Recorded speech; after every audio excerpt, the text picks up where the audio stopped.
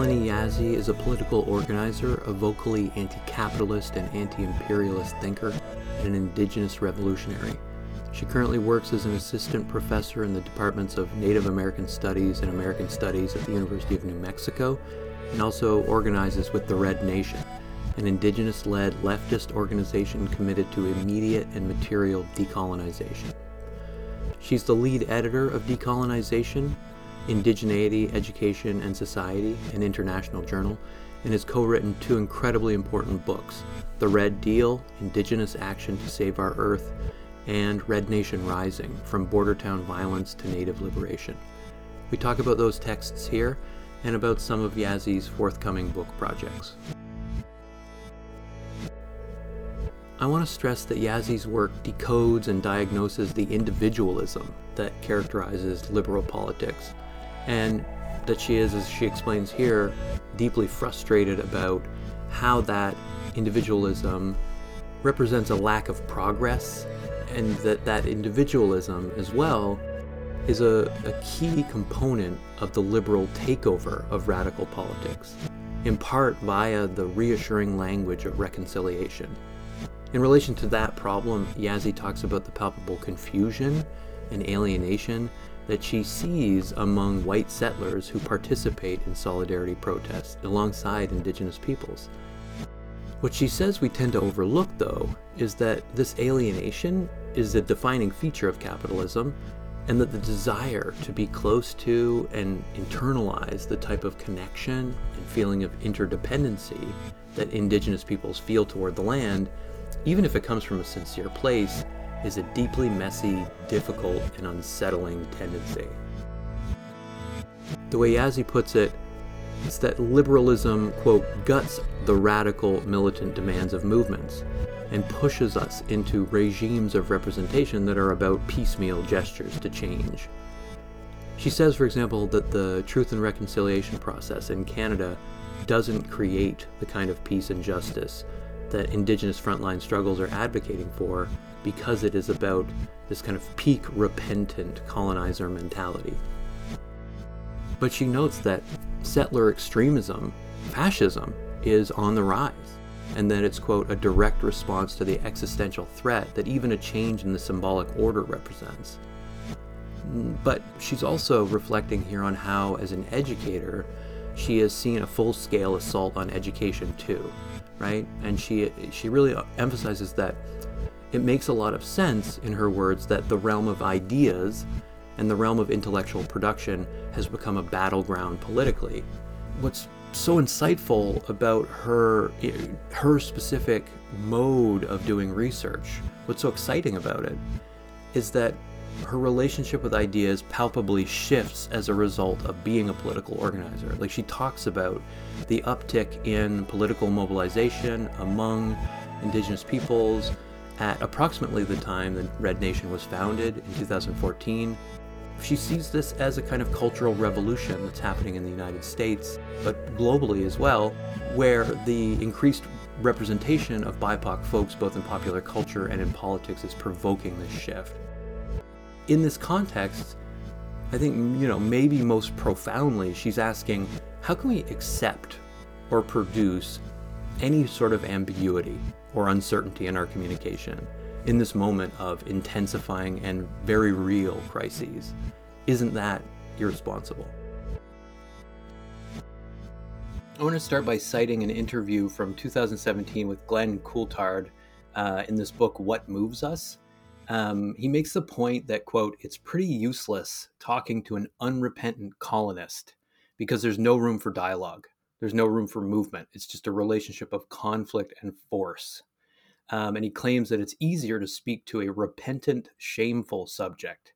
They at least have some embodied sense, he says, that this, isn't right. Similarly, in Red Nation Rising, you write that it's imperative that just awareness raising, just recognition, not act as a sort of salve for white guilt that just reinforces a kind of white savior complex. And, that to me is like a pretty complicated provocation. Like, are these kinds of things worrying to you? How often do you think about these kinds of questions about how to navigate the kind of white savior complex, and whether to what extent it's like worthwhile to speak to a quote unquote unrepentant colonist versus a repentant, shameful subject? Does that make sense? Yeah, that makes total sense. First of all, thanks for having me on the show. I appreciate it.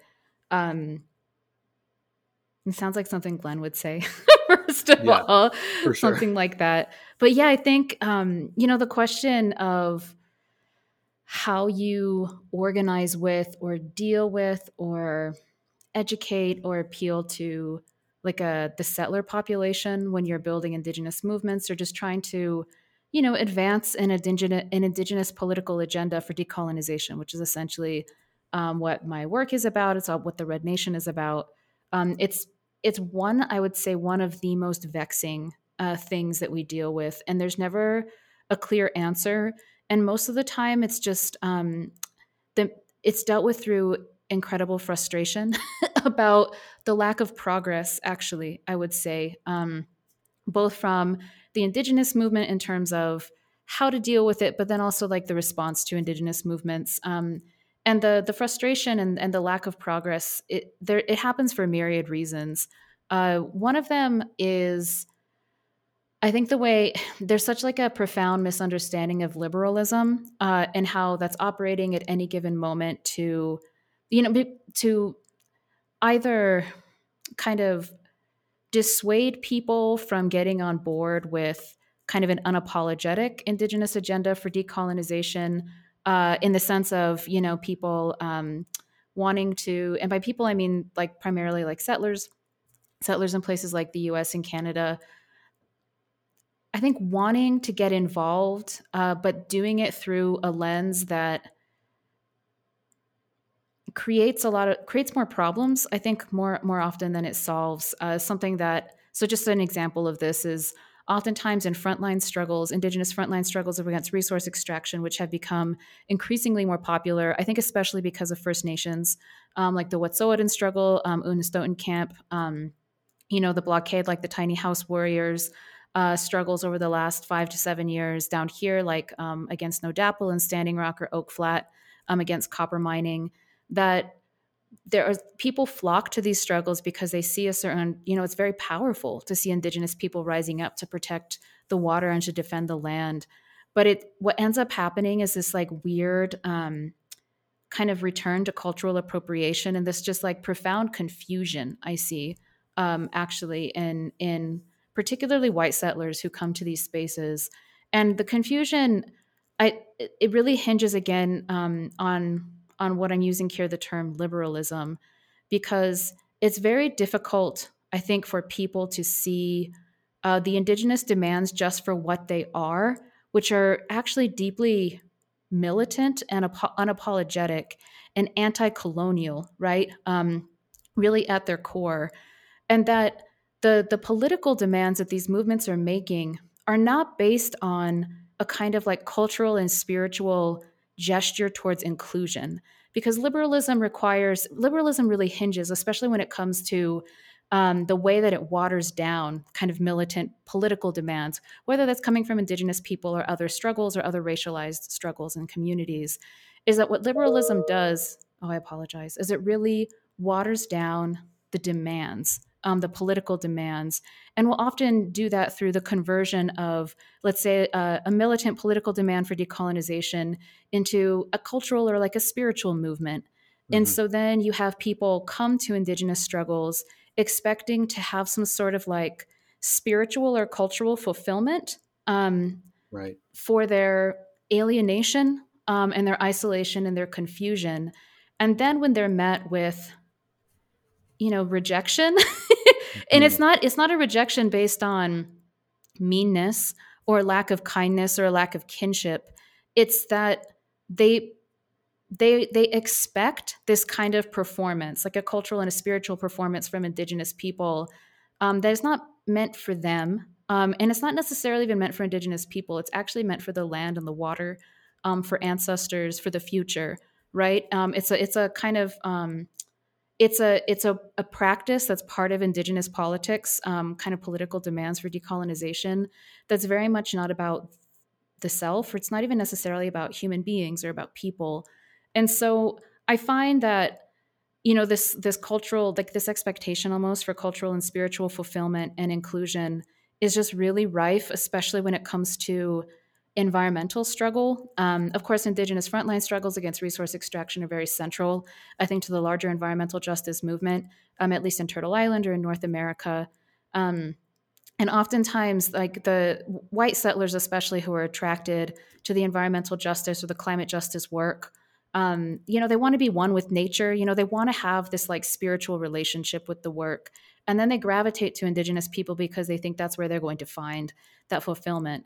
And first of all, I'm sure that settlers feel alienation and isolation for two primary reasons. First of all, like, you probably will never have a true sense of belonging on stolen land, on land that isn't yours, right? And it's not Indigenous people's responsibility to rectify that situation. I think it's the overturning of the colonial relation and settler colonialism itself that would create a different type of relationship between human beings and between human beings and land in what are today's settler societies.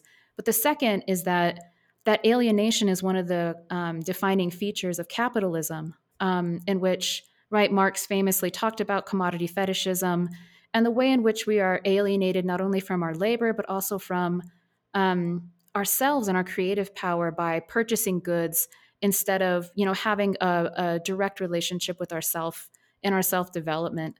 And so you have people who are like in this profound state, I think, of confusion, isolation, and alienation. And then they see Indigenous people not being in that state, but in fact having a deep and profound, the opposite of that, sense of connection and interdependency and strength, and a knowledge that goes back millennia, not just generations, a true belonging to place, in this place that we call Turtle Island.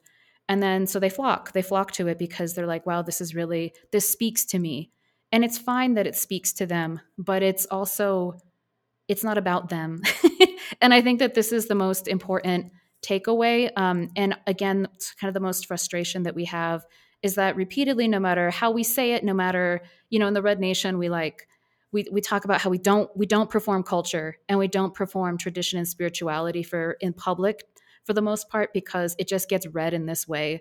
And then because of how strong liberalism is, this kind of like feel good conversion of politics into culture and spirituality that, from what I can see historically, like defangs, I think, really the militant agendas for decolonization that are behind Indigenous movements, grassroots movements, is that even if you don't perform culture and spirituality, someone will always expect you to. They'll get mad at you if you don't, or they'll still impose that on the struggle.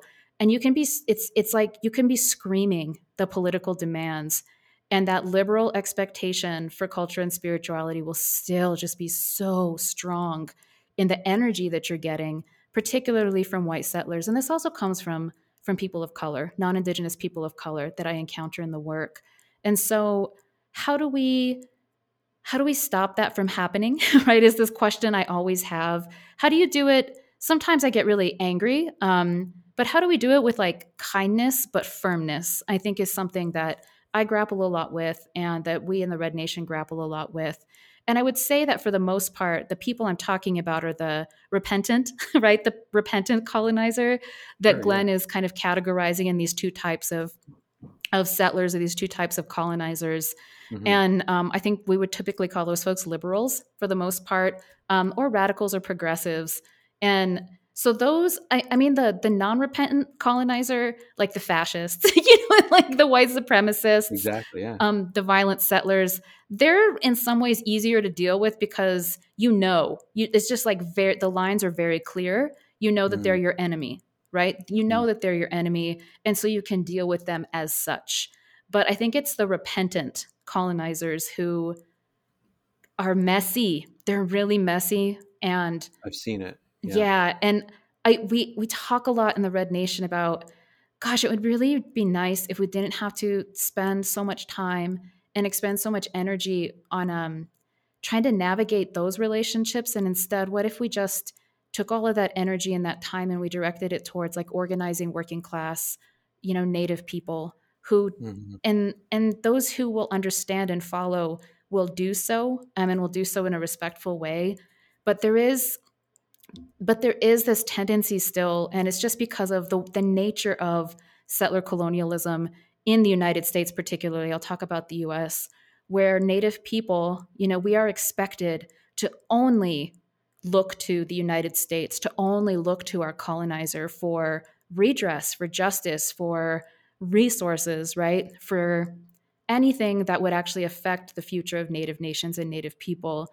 And I really would like Native people, whether they're tribal politicians or movement based organizers and leaders, or even scholars and intellectuals, to really resist the impulse to always go to our colonizer first for like some sort of response or even like a battle or a fight against colonizer, and instead to either turn towards ourselves, which Glenn advocates for a lot, and also does Leanne Simpson, who works a lot with Glenn, um, to turn towards ourselves and each other, or to turn to like international connections with other movements for decolonization and liberation that I think would generate a much more fruitful relationship for building movements, rather than always, I don't know, just always having to grapple and expend a great deal of energy with the repentant colonizer.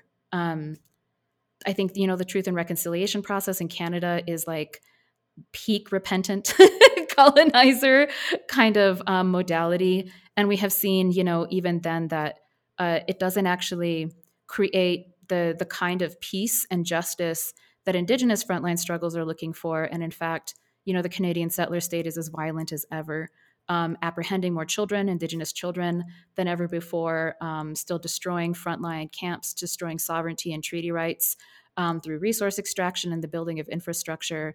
And so it's right, like that repentant gesture really doesn't have anything to do with Indigenous people, and it doesn't help us in any way, shape, or form. Yet we are expected, because of the colonial relation, to constantly invest our energies in trying to perfect it or like make it better. And I have completely abandoned that, even though it is still very, very much captures the horizon of Indigenous struggle in so many ways that I find remarkably frustrating. So, long-winded answer, but I would probably have a lot more to say. No, It's difficult. it's like an incredibly rich answer. One of the things you made me think about is this fact that I think the Red Deal is in most ways like a deeply sort of secular and political book, but the sort of theorizing it does feels at certain points spiritual. But that is my bias, right? Like I think about like Nick Estes talking to Rebecca Nagel about the stereotypical way that settler society reacts to and interprets Indigenous spirituality. Estes calls it a perception of like esoteric cultural knowledge that really hinges on a romantic idea of the Indigenous like other, rather than a real appreciation of the innovation that exists within Indigenous communities. Or the fact that there was a serious agenda for decolonization happening. Um, but to go back to the interview that I mentioned, Coulthard also says in that interview, or he asks, like, how do you fight on the one hand the symbolic violence of appropriation, and on the other the kind of psychological desire to indigenize oneself and therefore legitimize oneself on this land? Like that's especially difficult when even the modest gestures toward decolonization, like land acknowledgments, are sometimes seen as a threat to like the doctrine of discovery itself. Here in Canada, as you mentioned, there's a ramping up of this violence. In New Brunswick, for example, there was a certain controversy around a leaked memo. The government of New Brunswick, in this memo, says that it's currently involved in a number of legal actions which have been initiated by certain First Nations against the province, including a claim to ownership and title to over 60% of the province. As a result, the memo says this legal counsel has advised that employees of New Brunswick may not make or issue territorial or title acknowledgements.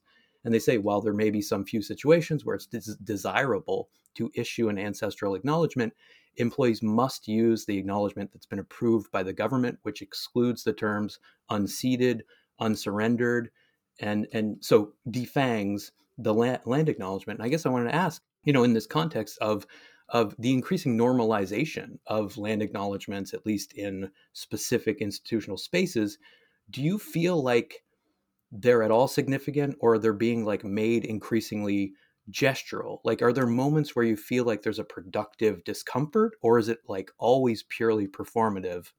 And like maybe also like, do memos like this underscore the fact that there are moments where a land acknowledgement is a serious threat to Western forms of sovereignty? Yeah, I mean, I'll just talk a little bit about a concrete example. So the Red Nation is 7 years old. So we formed in November of 2014. And one of the first, two of the first campaigns that we organized in our first 2 years of existence as an organization were to change the seal. So the university seal, so the emblem, right, of the University of New Mexico. So we were founded in Albuquerque, New Mexico, to change the university's seal, but then also to get Indigenous Peoples Day established at the city level to replace Columbus Day, which we got in 2015. And then we successfully replaced the seal, I believe it's in 2017. So we won both of those campaigns in a relatively short period of time.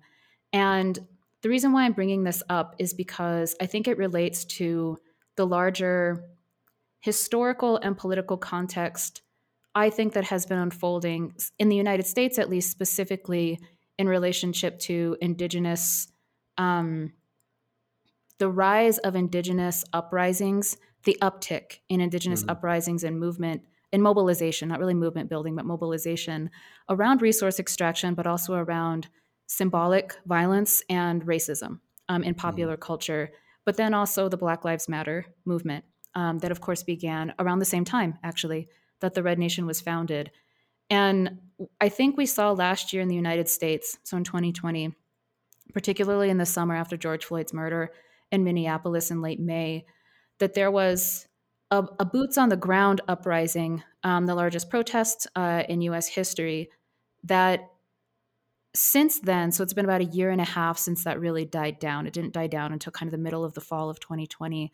And I think with Joe Biden's election as the new president, the what came out of that movement that I see somewhat as a culmination of what had been happening in the, what is that, maybe 6 years prior to that, an Indigenous and Black struggle in the United States, was a cultural revolution. And so the cultural revolution, meaning the representation of, let's say, racialized populations in popular culture, or the representation of people or women of color in positions of political power. So congressional seats, right? Deb Haaland being chosen to sit at the head of the Department of the Interior.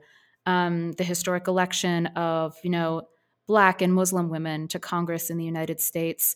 The remarkable increase of Native representation in popular culture, the retiring of the Washington football team mascot, right, which I think only happened because of this larger tide, this I call it a cultural revolution in the United States. Yeah, I mean, there was a patriotic grip on that team name, right? This nostalgic Yes, well, attachment. a nostalgic settler attachment. There's no Yeah, coincidence that it was the football team of the capital of the United States, you know, of the absolutely. settler Yeah, yeah, capital yeah. of settlerdom, known as the United States. And so all of these things are happening. And I think that that was a consequence of a lot of the work that we had been doing for 5 to 6 years prior to get Indigenous Peoples Day changed, right? To get something like a seal of a university, which is just symbolic, right? It's about the politics of representation, how Native people were being represented and portrayed in that seal. And then we were always attaching concrete demands for, decolonization and, getting like corporate polluters off of Native land and land back and all of these things. But that symbolic change really was significant. And it has been significant, I think, historically and politically in the United States over this past handful of years.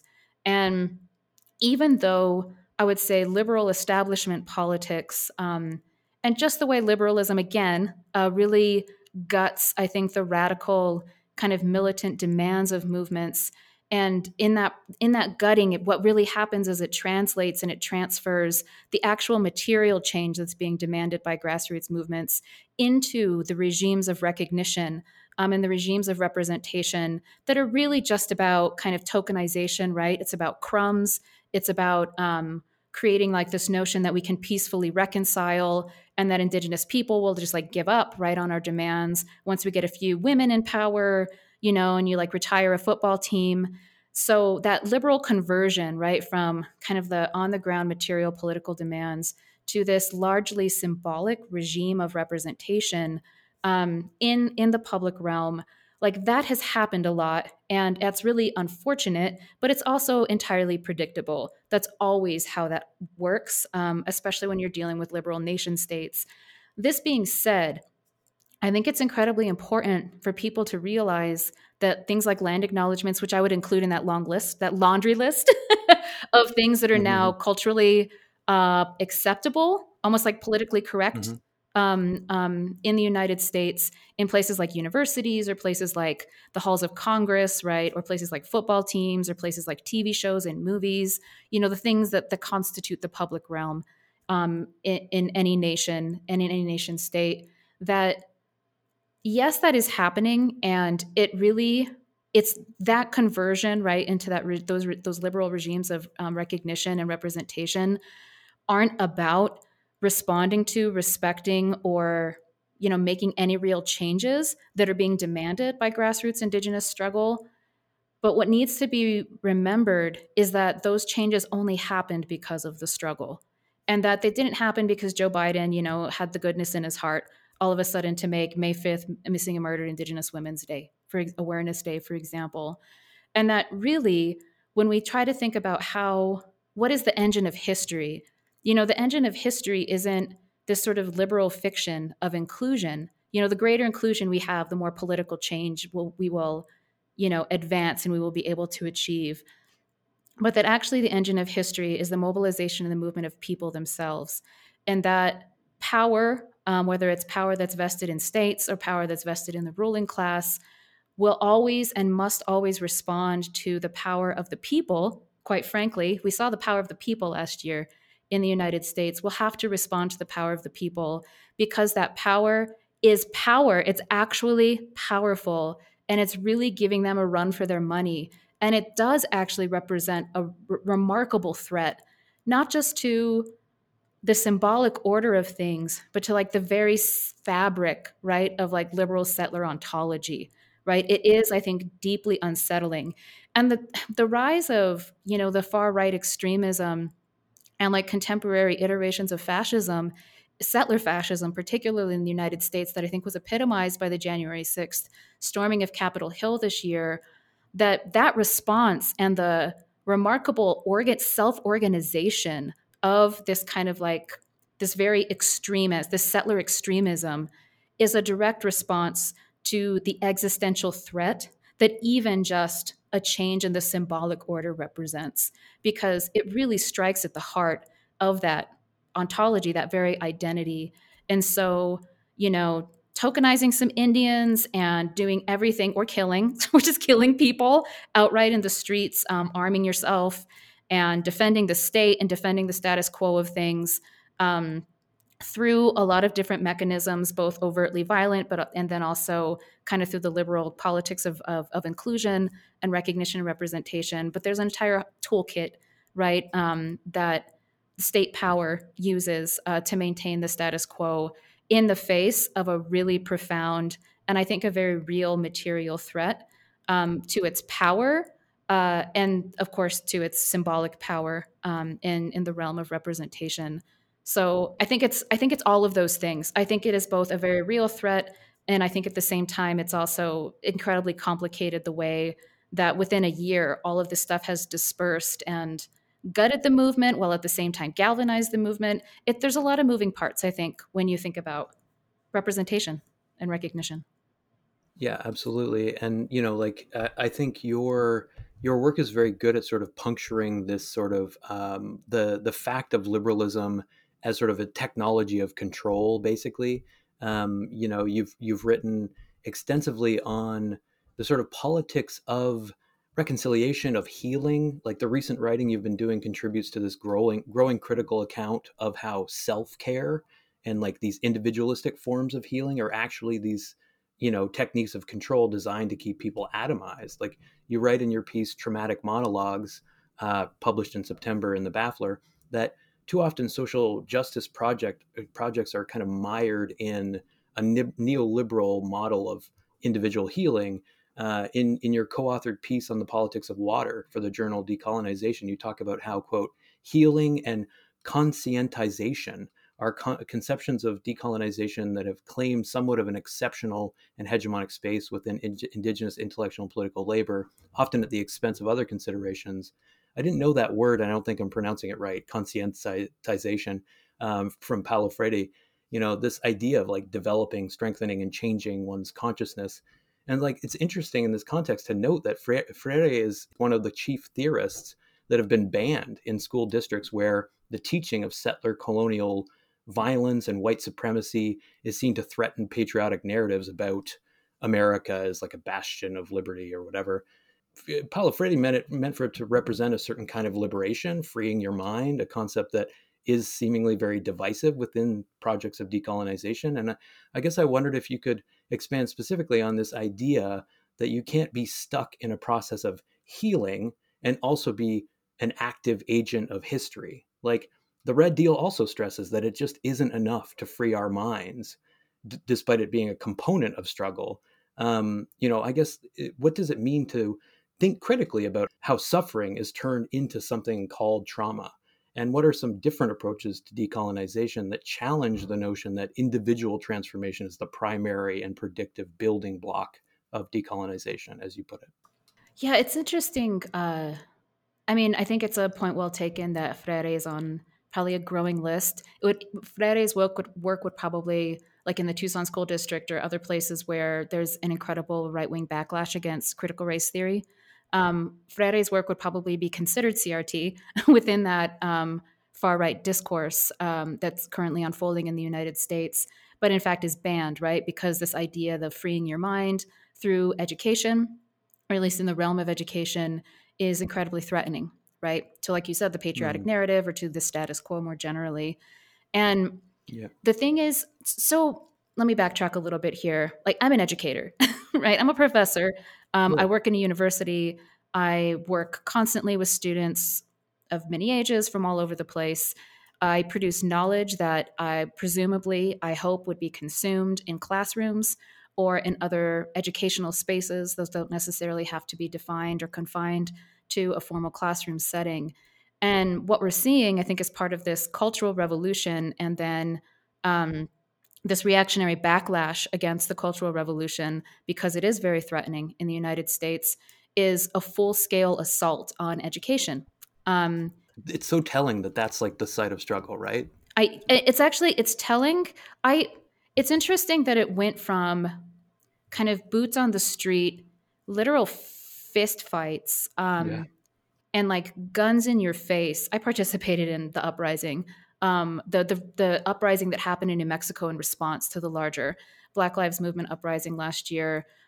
This very kind of physical assault that was happening in that way, and we're a little over a year after, in the aftermath of that, and it is like firmly turned towards the halls of education, and Hmm. especially universities, right, which are being framed as like these liberal enclaves, these communist enclaves, and all these things.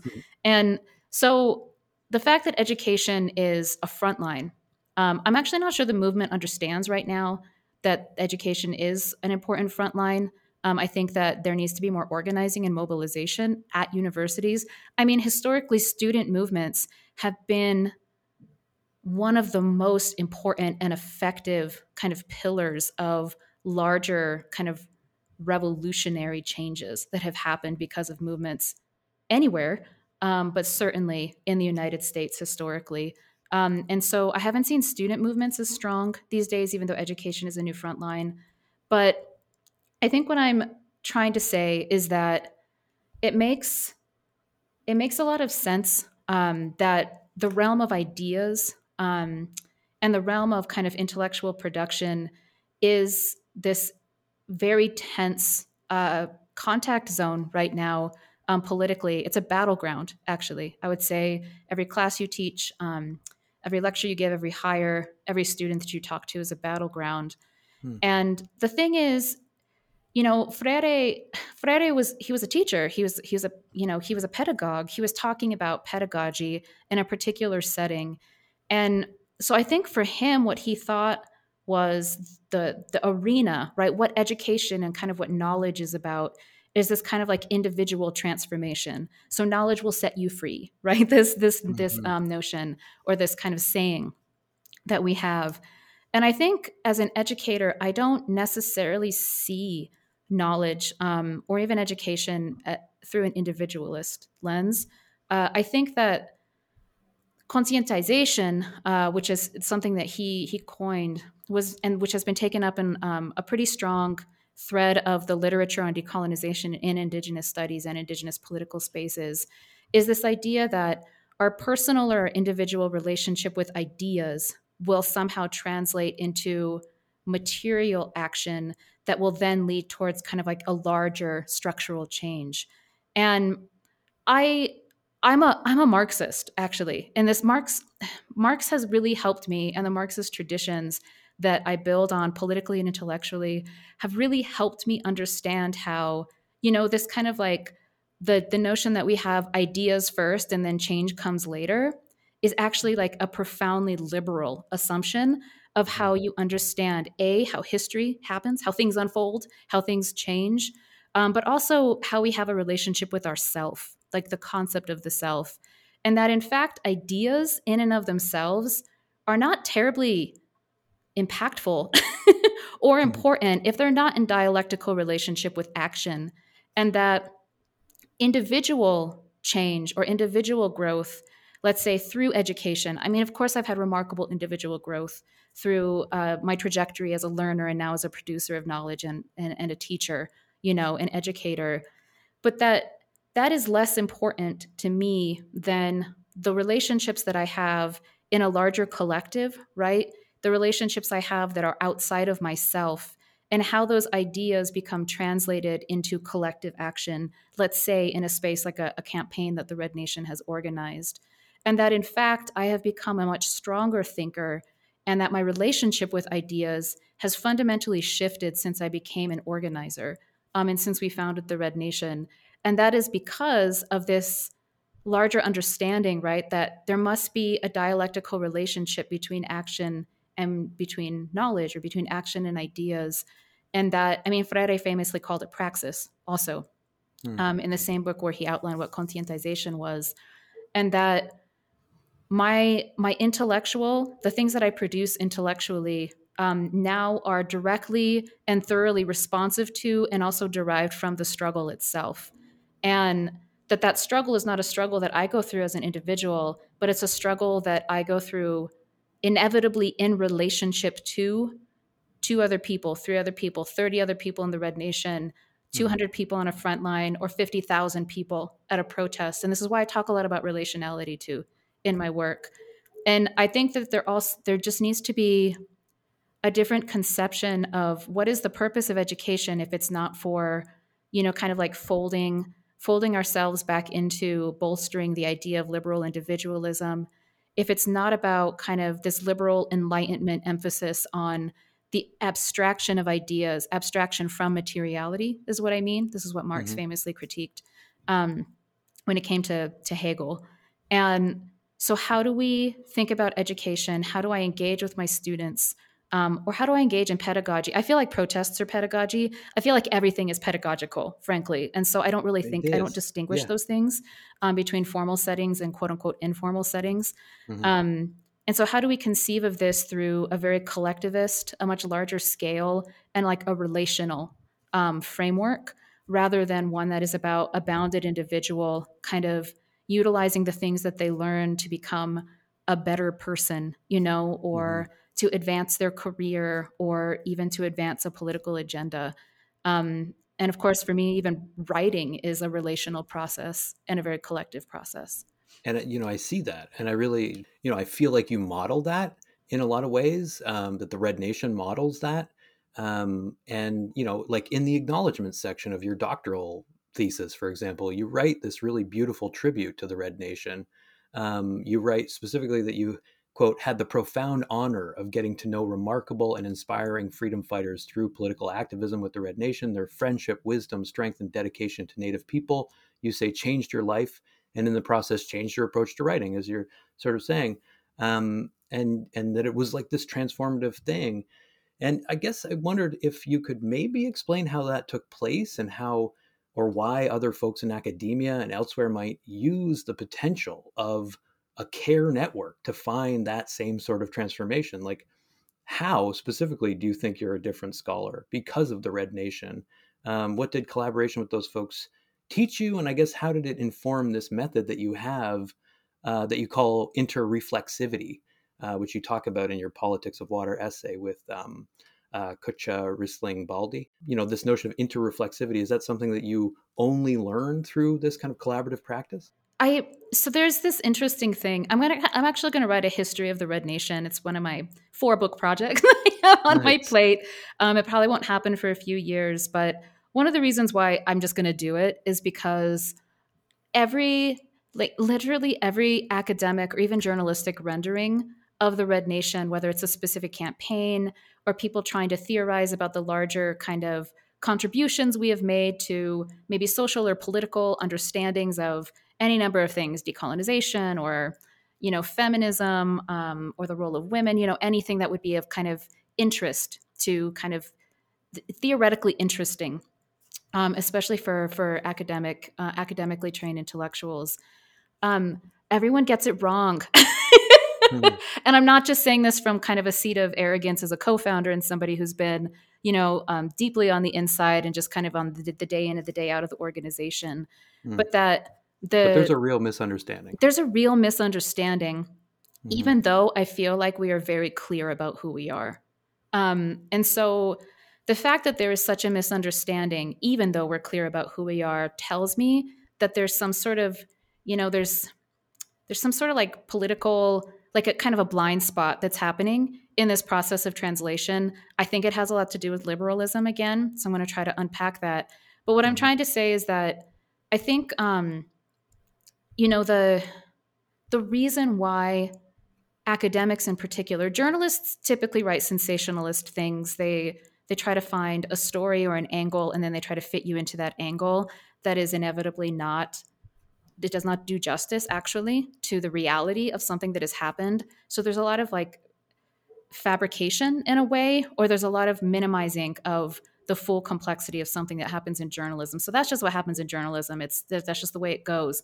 But for the academic renderings of the Red Nation, the history of the Red Nation, um, I think that some of that happens because there is a really profound lack of engagement by academics in movements themselves.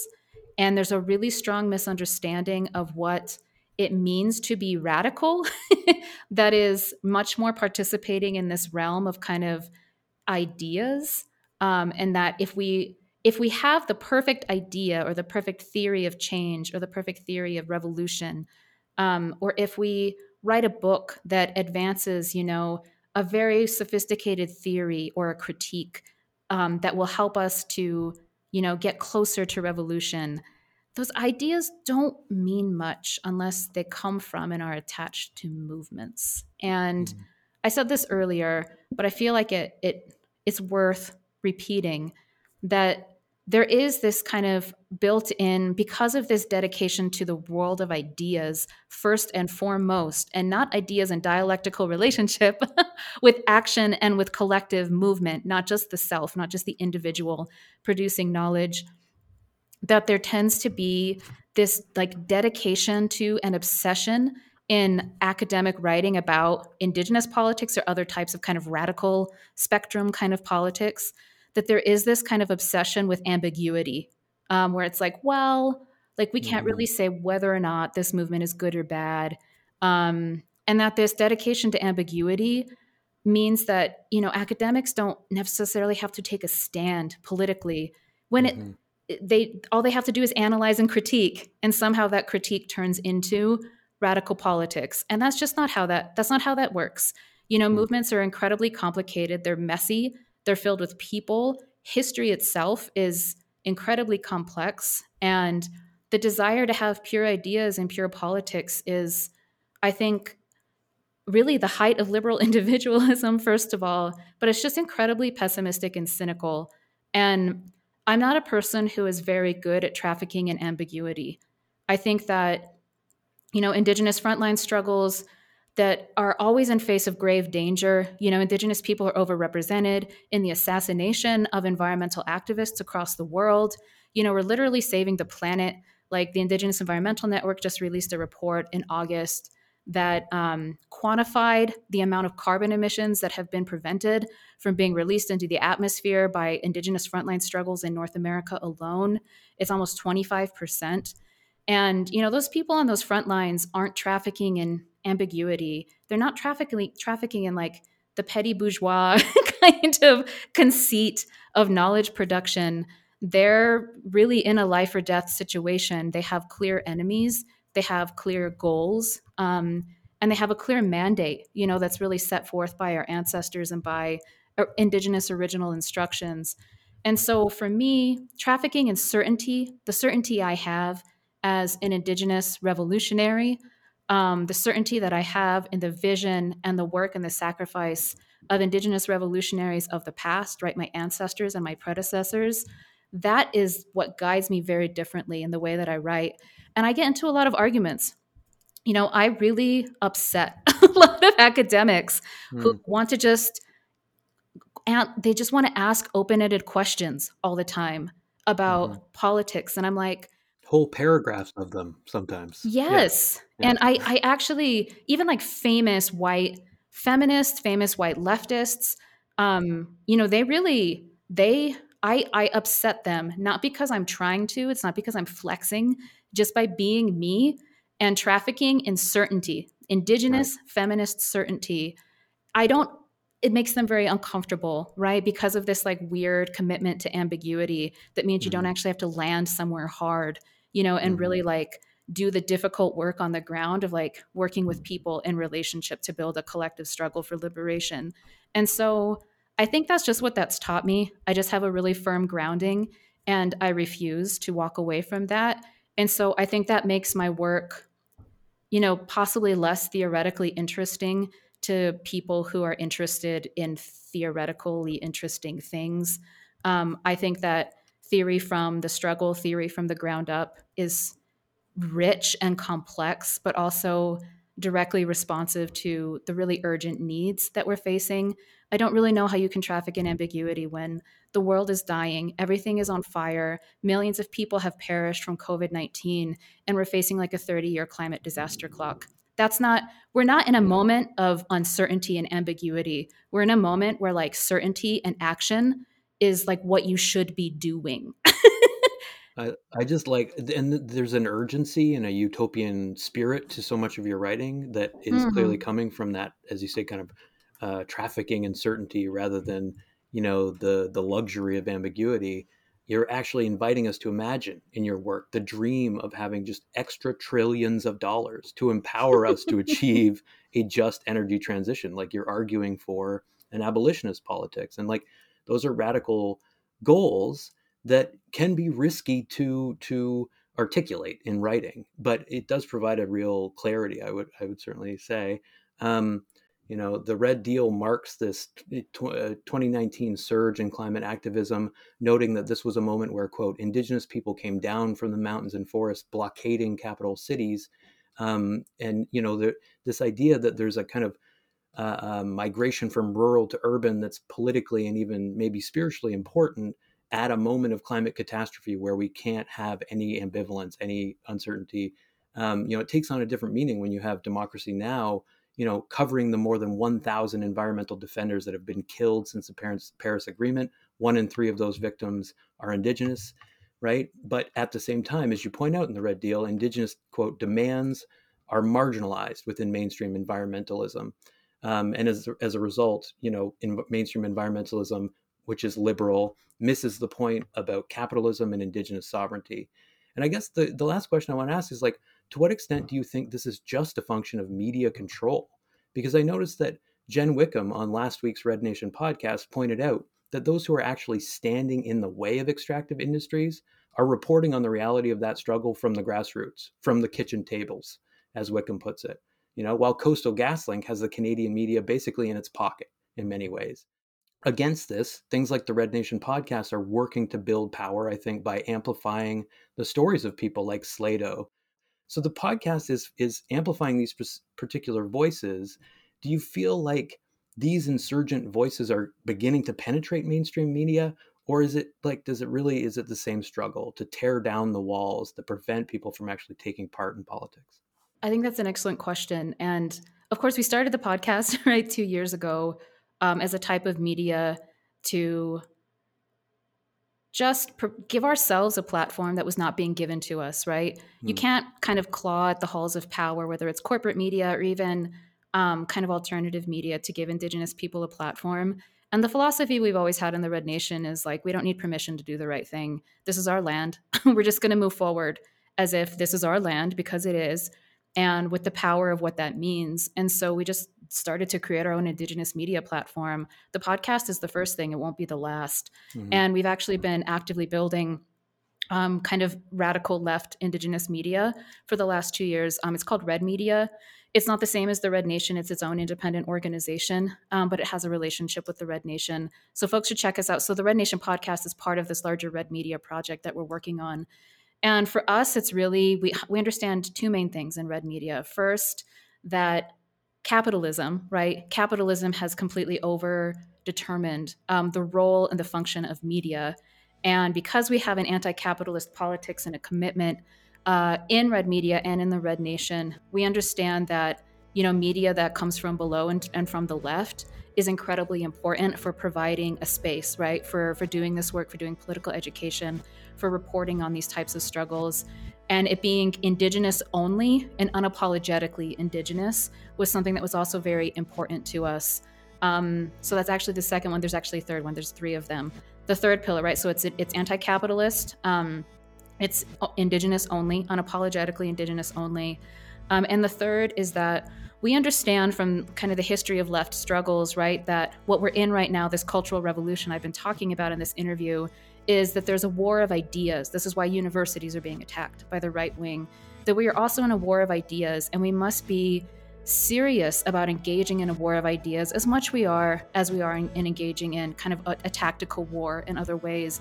And that media is just absolutely one of the most important tactics, that we have in our arsenal and in our toolbox to advance our movements. Because, the right is really organized. Like the liberal establishment, they're just always going to be there. But, like the real enemies, I think, of historic change are organizing. They're organizing fast. They're more well-funded than we are. And so we need to take ourselves seriously in terms of building power. And a lot of that power is in media. And what we do in the media has everything to do with politics, right? It has everything to do with the political change we're seeking. One last thing I did want to say, pertaining to your earlier comment, is that I think, a huge part of the reason why the environmental justice movement, the mainstream, primarily liberal movement, and I think academics get it wrong when it comes to the Red Nation, when it comes to Indigenous struggles for decolonization, is that they can't imagine the end of the United States. For them, it's like we need to appeal to the best of democracy or to the best of liberal principles. And like that will get us out of the predicament that we're in. And the thing about Indigenous struggles and the thing about the Red Nation and just my own political stance is that like Indigenous people knew what life was like before the advent of the United States, and we deeply pray for and hope for the end of the United States, because that would mean the end of our colonization, and it would mean land back for us. And so we already know what the world could and should look like, with the end of that colonial relation that the United States represents to us. And so I just really encourage people to think about a world where the United States didn't just like exert this remarkable imperial and colonial violence on everybody in the globe. Like if that's your starting point for politics, you're already in really good shape. For sure. And thank you so much. I'll let you go. I can't tell you how grateful I am that you could carve out the time. Thank you so much for inviting me.